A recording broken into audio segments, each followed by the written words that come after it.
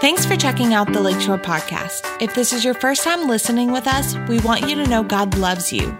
We want for your hope in Jesus to be renewed and for your faith to come to life. Wherever you are joining us from, we hope this message encourages you. Psalm 23. In the review, this is going to be the final message of the three-part series on Psalm 23. Psalm 23 is one of the most popular psalms in the Bible, yet also one of the most underappreciated and underutilized as well. How many of us, that was like one of the first things if we went to children's church or Sunday school that we were taught to memorize was Psalm 23. I know for me it was like I would hear it when people were dying. People would pray Psalm 23 over them. But Psalm 23 is so much more. And I thank God for this series. This is the final message on the series, and Pastor has entrusted me to continue with it. So I pray that the Lord would just help me and that He will open all of our hearts that we could hear what He would have to say to us concerning the final message of this psalm, of this series. So again, the goal of the series is to bring new life to Psalm 23 so that we can take advantage of the life-changing promises that this power-packed psalm brings. So before we begin, we're just going to go ahead and we're going to read it. The Lord is my shepherd, I shall not want. He makes me lie down in green pastures. He leads me beside the still waters. He restores my soul. He leads me in the path of righteousness for His name's sake. Yea, though I walk through the valley of the shadow of death, I will fear no evil, for You are with me. Your rod and your staff, they comfort me. You prepare a table before me in the presence of my enemies. You anoint my head with oil, and my cup runs over. Surely goodness and mercy shall follow me all the days of my life, and I will dwell in the house of the Lord forever. Amen. Surely goodness and mercy will follow me all the days of my life. Let's get a little bit of a review of what we've covered so far in this psalm for those of you that might have missed a Sunday or this is new to you. As a review, so far we've learned we need a shepherd. Why do we need a shepherd? To guide us, because we, like sheep, we don't have the ability to navigate our own life, to bear our own burdens, to protect ourselves from danger. So God says, I will be your shepherd. The Lord is my shepherd. The Lord is my shepherd. We need a shepherd. We also covered the following 3 of 4 components that make up Psalm 23. 1, our shepherd is good, and He is God. Our shepherd is good, and our shepherd is God. No, God is a shepherd. He's not a sheep herder.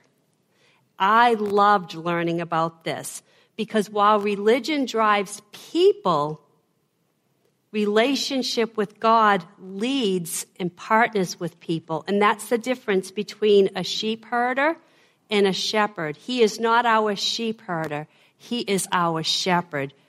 So specifically, our shepherd promises never to drive us towards a destination or a destiny, even if it's in our own best interest. What? We have choice. We have choice to follow the shepherd. He is our shepherd, but He will not drive us. He leads us. Instead, He remains close, leading us step by step into righteous paths that He prescribed for us. He is not a taskmaster, but He is a shepherd. Some of us, I know I did, some of us grew up in a religion where it was like God was almost like the hammer in the sky. He was like the one that gave us tasks to do, the 10 Commandments. Isn't that, not that those are bad things, but that's all we saw him, was in a legalistic taskmaster way, in that if we got out of line, we felt like we got out of line or we did anything wrong, bang, he was going to just whip us or bring that hammer down in the sky, that he was just the far-off God that was waiting for us to do wrong, and then, boom, if we did wrong. That's more of a taskmaster. That is not our shepherd. I know for me, I had to come into a place of really having my mind renewed through what the truth of the scriptures are. And the truth is he is our shepherd. He is not our taskmaster. Our shepherd provides for us. He provides for us how? By making us lie down in green pastures and beside the still waters. He provides all that we need in the time of needing refreshing and rest. He makes us lie down in green pastures, and he leads us by the still waters. Peace. He gives us peace. Our shepherd protects us by being with us in battle. We may have a very difficult time right now. We may feel like we're in the midst of a battle. Sometimes God does lead us into those places. He never promised us that we wouldn't have difficulty. He never promised us that we would avoid the shadow of death, the valley of the shadow of death. But he did promise that he would be with us. And he promised that he would protect us. And he promised that he would bless us in the middle of the battle. Wait, how can we be blessed in the middle of the battle? His presence is with us everywhere. And he promises to protect us and bless us in the middle of a battle. I think of the 3 Hebrew children, Shadrach, Meshach, and Abednego. They were thrown into the fiery furnace because they refused to bow down to anybody but the God of Abraham, Isaac, and Jacob. And because of that, because of their faith, they were thrown into a fiery furnace. So they were in the battle. But what does it say? And you can read, I didn't have it up on the screen, but it says that there was a 4th man in there. It was Jesus. Jesus was right there in the midst of the fiery furnace. He's right there in the midst of our battle. And you know what? Those flames, it says, didn't even come near the 3 children, the 3 Hebrew children. And that's the thing. We can be in the midst of the battle, but the battle's not going to overtake us. We are not going to be hurt by the battle because he is there and he promises to be with us and he promises to protect us and also bless us in the middle. He refreshes us from the battle. Oh, I like those times of refreshing, when it seems like there's peace in the land, when it seems like that in my life things are all good right now. There's peace and things are good where I'm on the other side of the battle. Well, he does refresh us because sometimes on the other side we're tired. Sometimes we feel like, okay, I don't have the strength. He promises as our shepherd to refresh us in the battle and from the battle. One of my favorite verses of all time is Jeremiah 31:25. It says, I will satisfy the weary soul, and every languishing soul I will replenish. I will. It doesn't say maybe. He says, I will satisfy the weary soul. I get weary sometimes. Sometimes in the battle, a long battle, we do get weary. See, we think that we're not going to feel some of these emotions and some of these effects, but we do, but we don't have to stay in that because God comes in and he refreshes us. He refreshes us from the battle. Remember also, especially us as a church, and this is what I love about Lakeshore Gastonia and the team we have here and the people that we have here. There's such a such a unity with us and such a love for each other. And, God wants to use us to refresh each other, that when we see one another in a place where we know, okay, they're in the thick of it, they are in the thick of it, and they are feeling it. You know what? We can come alongside our brother and sister and say, God, use me. Use me to bring refreshing to them. Sometimes it might be a word. You may just have a word to speak over them to remind them of the truth of God in spite of what they're going through, and lift their eyes to the finish line of it rather than being stuck in it. And sometimes it's, hey, can I pray for you? I can't help your situation, but I know one who can, and God can. Let me come alongside. Let me pray with you. Let me pray the word and agree with you. Guess what? That brings refreshing. I've been at a time of weariness at times, and all of a sudden my phone would ring. And before I would get off the phone, it was, thank you. I needed that. I needed that. And a lot of times it wasn't things I did not know. It was reminders. I needed that reminder. Yes, you're right. This is what God says. Yes, you're right. God is right here with me. Yes, you're right. God is going to use this for the good because I love him and I'm called according to his purpose. And that's what the word says. Thank you. So don't be afraid to allow God to use you to minister to each other. God promises to refresh us. But sometimes he uses us. Sometimes he uses us to help bring refreshing to each other. So remember, many times we are the tool of God for the times of refreshing. I like what 2 Timothy 1:16 says, may the Lord grant mercy to the house of, and I'm not even going to begin to pronounce his name, Onesiphorus? I don't know, David, do you know? Anyways, it was a household that Paul said, may the Lord grant mercy, or Timothy, to the household, for he often refreshed me and was not afraid of my chains. He was refreshed in the midst of his chains, and God used people. He used the whole household of this person to bring refreshing.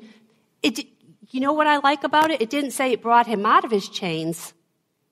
They didn't bring him out of his chains, but while he was in it, God used them to refresh. I love that. I love that because no matter where we're at, God is going to be there with us, and he's going to bring refreshing. So that's the review on what this series has been about. And the final message that we want to talk about, the final component, is our shepherd fulfills his promises. Our shepherd fulfills his promises. 2 Corinthians 1:20 says, for all the promises of God in him, in who? New Testament, in Christ. All the promises of God in him are yes, and in him, amen, to the glory of God through us. All the promises of God in him are yes, and in him, amen, to the glory of God through us. He fulfills his promises. There is not a promise that we can't stand on. He fulfills his promises.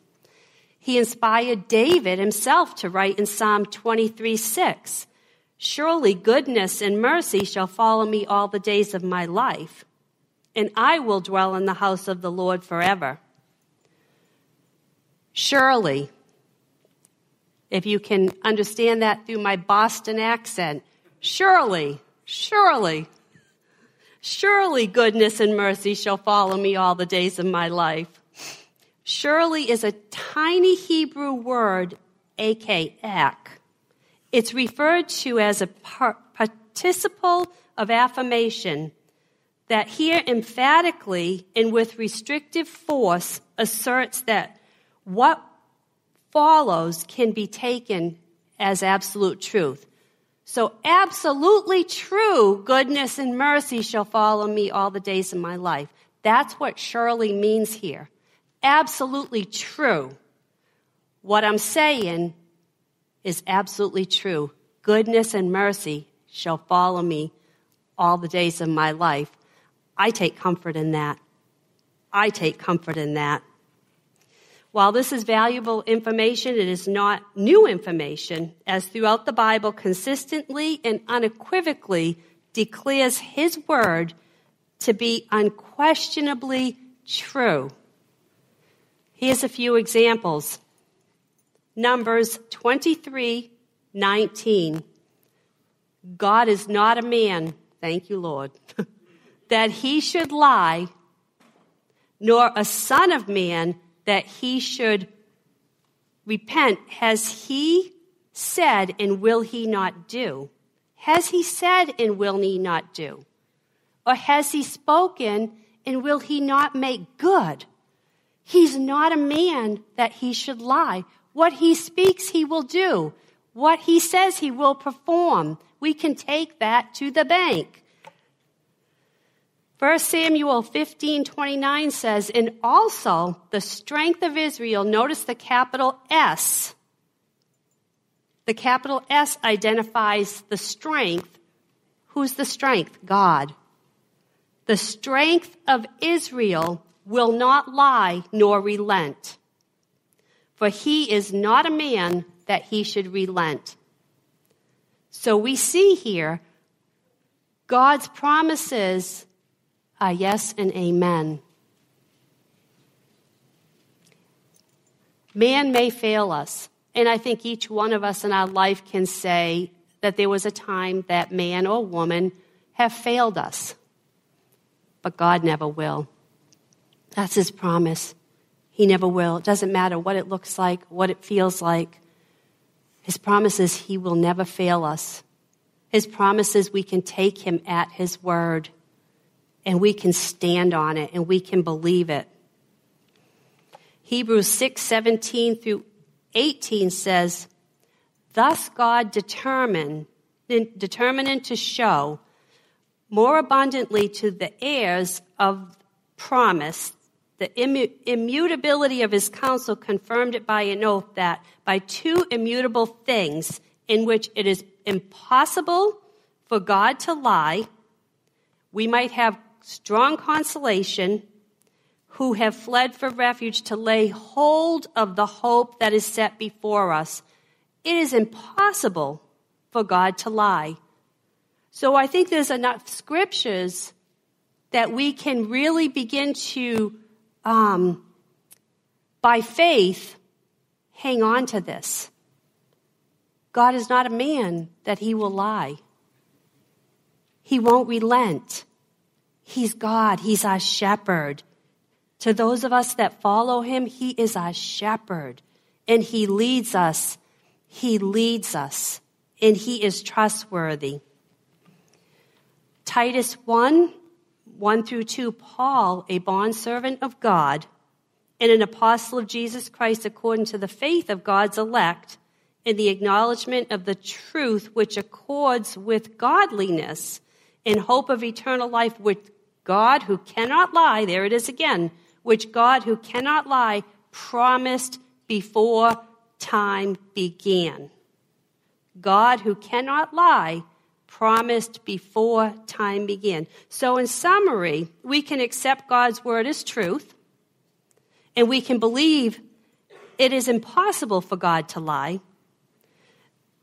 Once we grab a hold of that, then we must also accept the fact that if He said that He would do something, He will be faithful to fulfill His promise. If He said He would do it, He will be faithful to fulfill His promise. I know at times I've had good intentions and I've said something like I would do something. I had good intentions, I wasn't lying, but then I didn't follow through with it. For whatever reason, I allowed busyness or distraction or whatnot to get in the way. But our God is not like that. What He says He will do, He will do. And He will be faithful to keep His promise. So, 3 aspects of God's promises. There are many, but we'll talk about 3. God promises are filled with goodness and mercy. Psalm 23:6. Surely goodness and mercy shall follow me all the days of my life, and I will dwell in the house of the Lord forever. Again, we're talking about surely, absolutely true, absolute truth that goodness and mercy will follow me. Goodness, this term is the common but difficult to translate Hebrew word tob, T-O-B, which in its simplest form means good.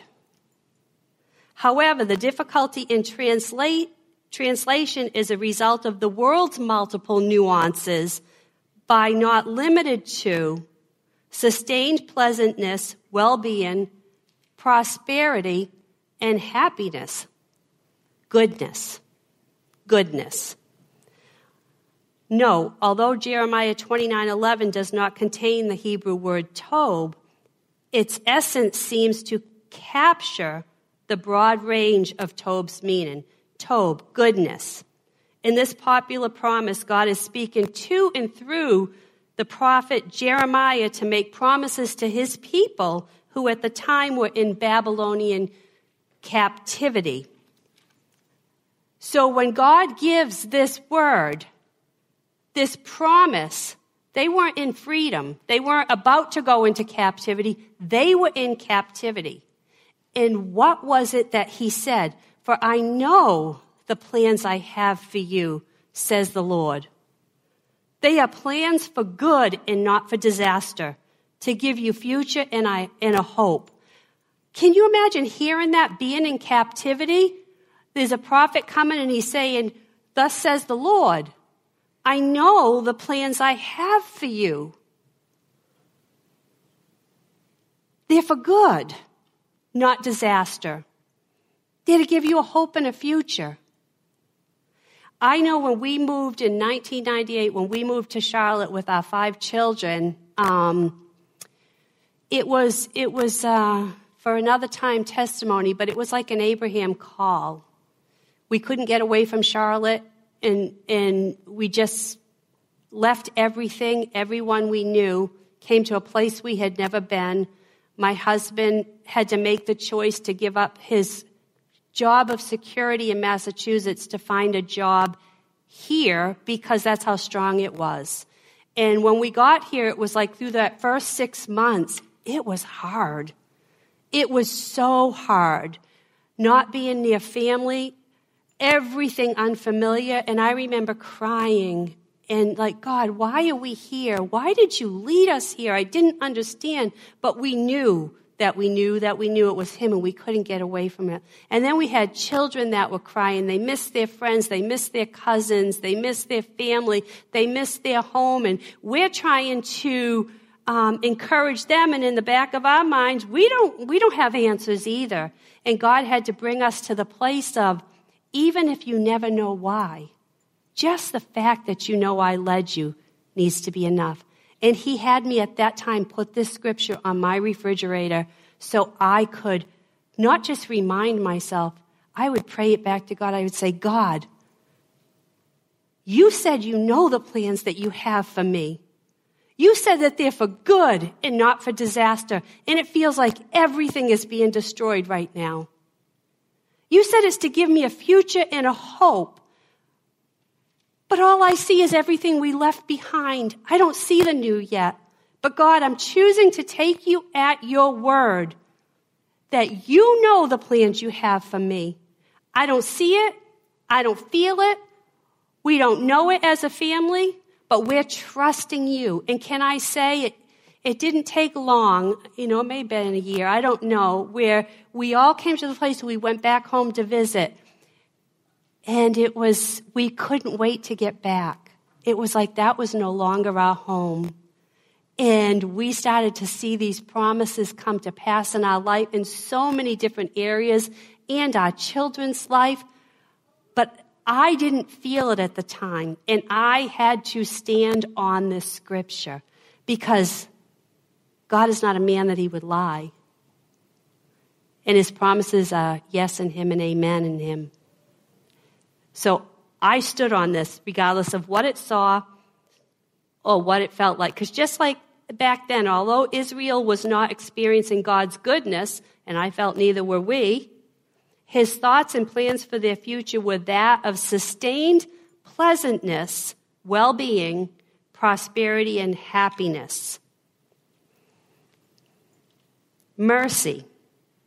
Goodness and mercy shall follow me all the days of my life.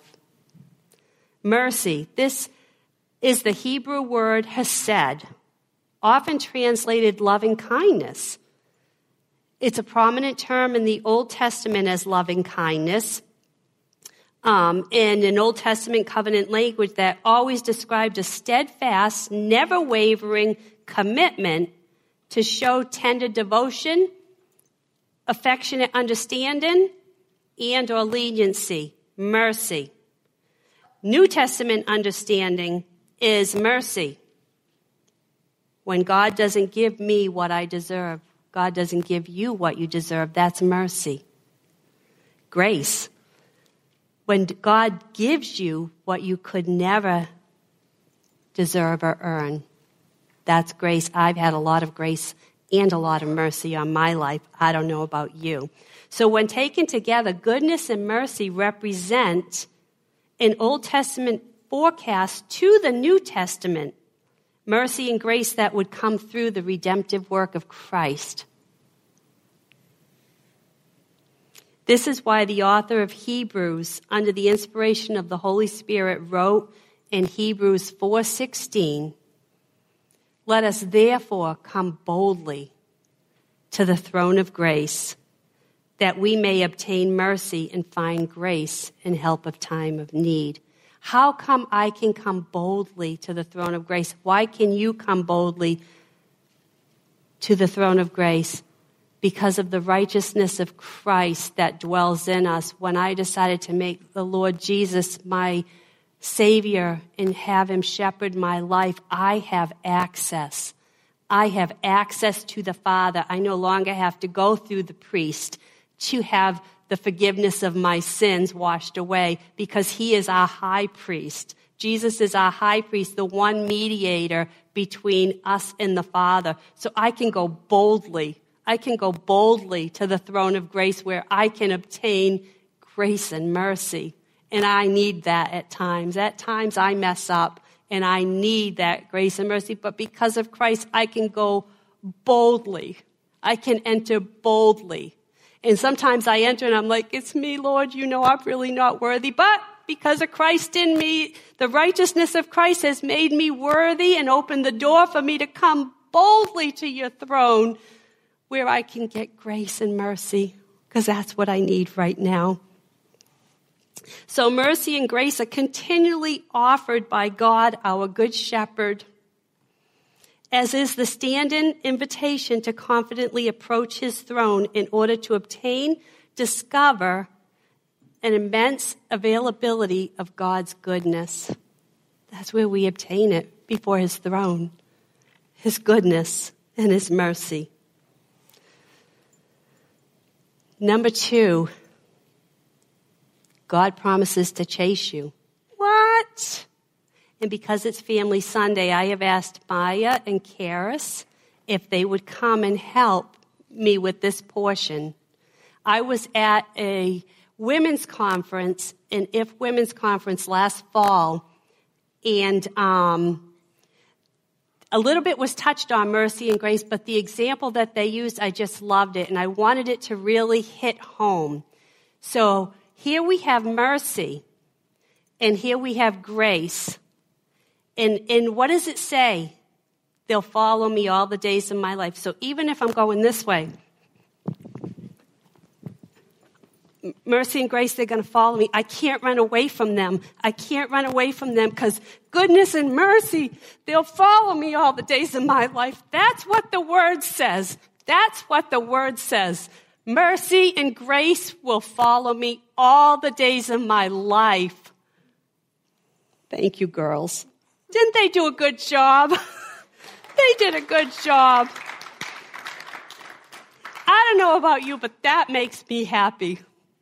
That makes me happy that mercy and grace follow me they follow me.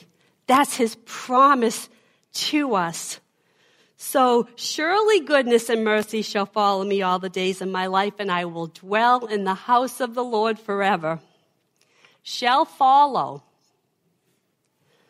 This is the Hebrew word radap. Means literally to pursue ardently, to hunt down, to chase after, and it describes one army chasing after another in order to overtake them. Shall follow. Mercy and grace shall follow. They'll overtake me when I need it. Mercy and grace, they will follow. C.S. Lewis captures this idea when he famously described God as the hound of heaven. He said he was the hound of heaven who doggedly pursued me and would not let go until he finally brought me, C.S. Lewis, into the kingdom kicking and screaming. He pursues us. He pursues us. You know, I say to people that are running from God, you might as well stop running because he's going to keep pursuing you. And especially if you have loved ones that are praying for you, he's not going to give up. It's still our choice. But you know what? You might as well stop running and just surrender now. It saves us a lot of heartache as well. So however, as good as this promise is, when the rest of the phrase, all the days of my life, is added, we discover that goodness and mercy's pursuit is not just about overtaking and apprehending. It goes in to include a perpetual posture towards discipleship. A perpetual posture towards discipleship. Interestingly, the Greek rendition of the Old Testament translate the word radap in Psalm 23 with the Greek word, I'm not even going to begin to say it, parakouloutheodo. I don't know. If you want it, you can come see me after, and I'll give you the word, the spelling. Anyways, it's a compound word that refers to someone who tirelessly accompanies another. Who tirelessly accompanies another, remaining constantly at their side. Sounds like discipleship to me. And in fact, this word shows such determined commitment that it eventually became synonymous with the word discipleship. So when taken together, the Hebrew and Greek render a more comprehensive understanding of surely goodness and mercy shall follow me all the days of my life. That affirms what the Apostle Paul confirmed later in these following passages. In Romans 2:4, Paul writes, or do you despise the riches of his goodness, forbearance, long-suffering, not knowing that the goodness of God leads you to repentance? The goodness of God leads us to repentance. Leads. The term is from the Greek word ago, which denotes both to lead by laying hold of in order to bring to the point of destination, like an owner would do like a destination, like a domesticating a dog, leading to a destination. And the other is to lead by accompanying one into a destined place. That's the shepherd shepherding us, leading us into a destined place, the shepherd and the sheep. And 2 Corinthians 1:20 through 22 says, for all of God's promises have been fulfilled in Christ with a resounding yes. And through Christ, our amen, which means you to stand firm in Christ, for he has commissioned us. There's that word again, commission, disciple. And he has identified us as his own by placing the Holy Spirit in our hearts as the first installment that guarantees everything he has promised. The Holy Spirit in our heart guarantees everything he has promised and enables us. This is the Greek word babeos, which means to establish. So enables us means to establish, to make firm, dependable, durable, and reliable. By using this word, Paul is telling us that before God will bless us or promote us, and we need to hear this, and do that exceedingly abundantly above all we ask or think. I like to quote that, but before he will do all this in our life, he will first work to confirm that we have the inward maturity to handle the next level of blessing and or responsibility. And there's some scriptures in James that go along with this. So before he does this, sometimes God will show us what he has for us up ahead. But why are we not there yet? I mean, I think of David becoming king. When he was told that he was anointed to be king, it took years before he got to the place. Why? Because there was some maturing that needed to happen. When Joseph was given the dreams that he would rule over his brothers and his family and this and that, it took years before he was actually put into that place. Why? There was maturing that needed to be done for him to be able to handle the position God was calling him to. So commissioned, this is the Greek word, kreo, which is used 5 times in the New Testament to identify God anointing either Jesus or those whom Jesus has called. This anointing can further be understood as both the benefits of the anointing and the application of the anointing. The benefits of the anointing is God's endorsement on us. That anointing is God's endorsement on us. And empowering, given as a means of authenticating an individual who has been placed in a specific office or assignment. Like Pastor Robert, he is anointed to be our under shepherd. I say to shepherd this flock, this congregation. He was anointed to do this. And then there's the application of the anointing, and this is to anoint someone whom God has ordained as the anointer, someone who would anoint someone else and would fill their hands with oil, rub and massage the oil into the forehead, hands, and feet of one being anointed. James talks about if any is sick among you, let him come before the elders of the church and let them anoint them with oil and pray the prayer of faith. This is one that is being an anointer, anointing someone according to the word of God. So in summary, Paul's view of anointing is relevant here because it shows that both the goodness and mercy of God that pursues and perfects us, and the promises of God that provides for and promotes us. So one perfects us, one provides and promotes us, involve a hands-on establishment and endorsement by God before power is released. Goodness and mercy will follow us all the days of our life. God's promises are eternal life. Having already promised to persistently pursue us with his goodness and mercy from new birth through maturity, God now extends his promises through all of eternity. Psalm 23:6 again says, "Surely goodness and mercy shall follow me all the days of my life, and I will dwell in the house of the Lord forever." Dwell, to abide and to remain. I will abide in the house of the Lord forever. The house of the Lord, the Hebrew word bayit occurs about 2,000 times in the Old Testament, referring in its simplest form to a house, a dwelling, or religious structure. So back then it was the temples that was considered the house of the Lord. However, here it widens to include the household, the family of God, or the presence of God. So the house of the Lord. Forever. This is the Hebrew word orik which usually conveys length of days or longevity of life.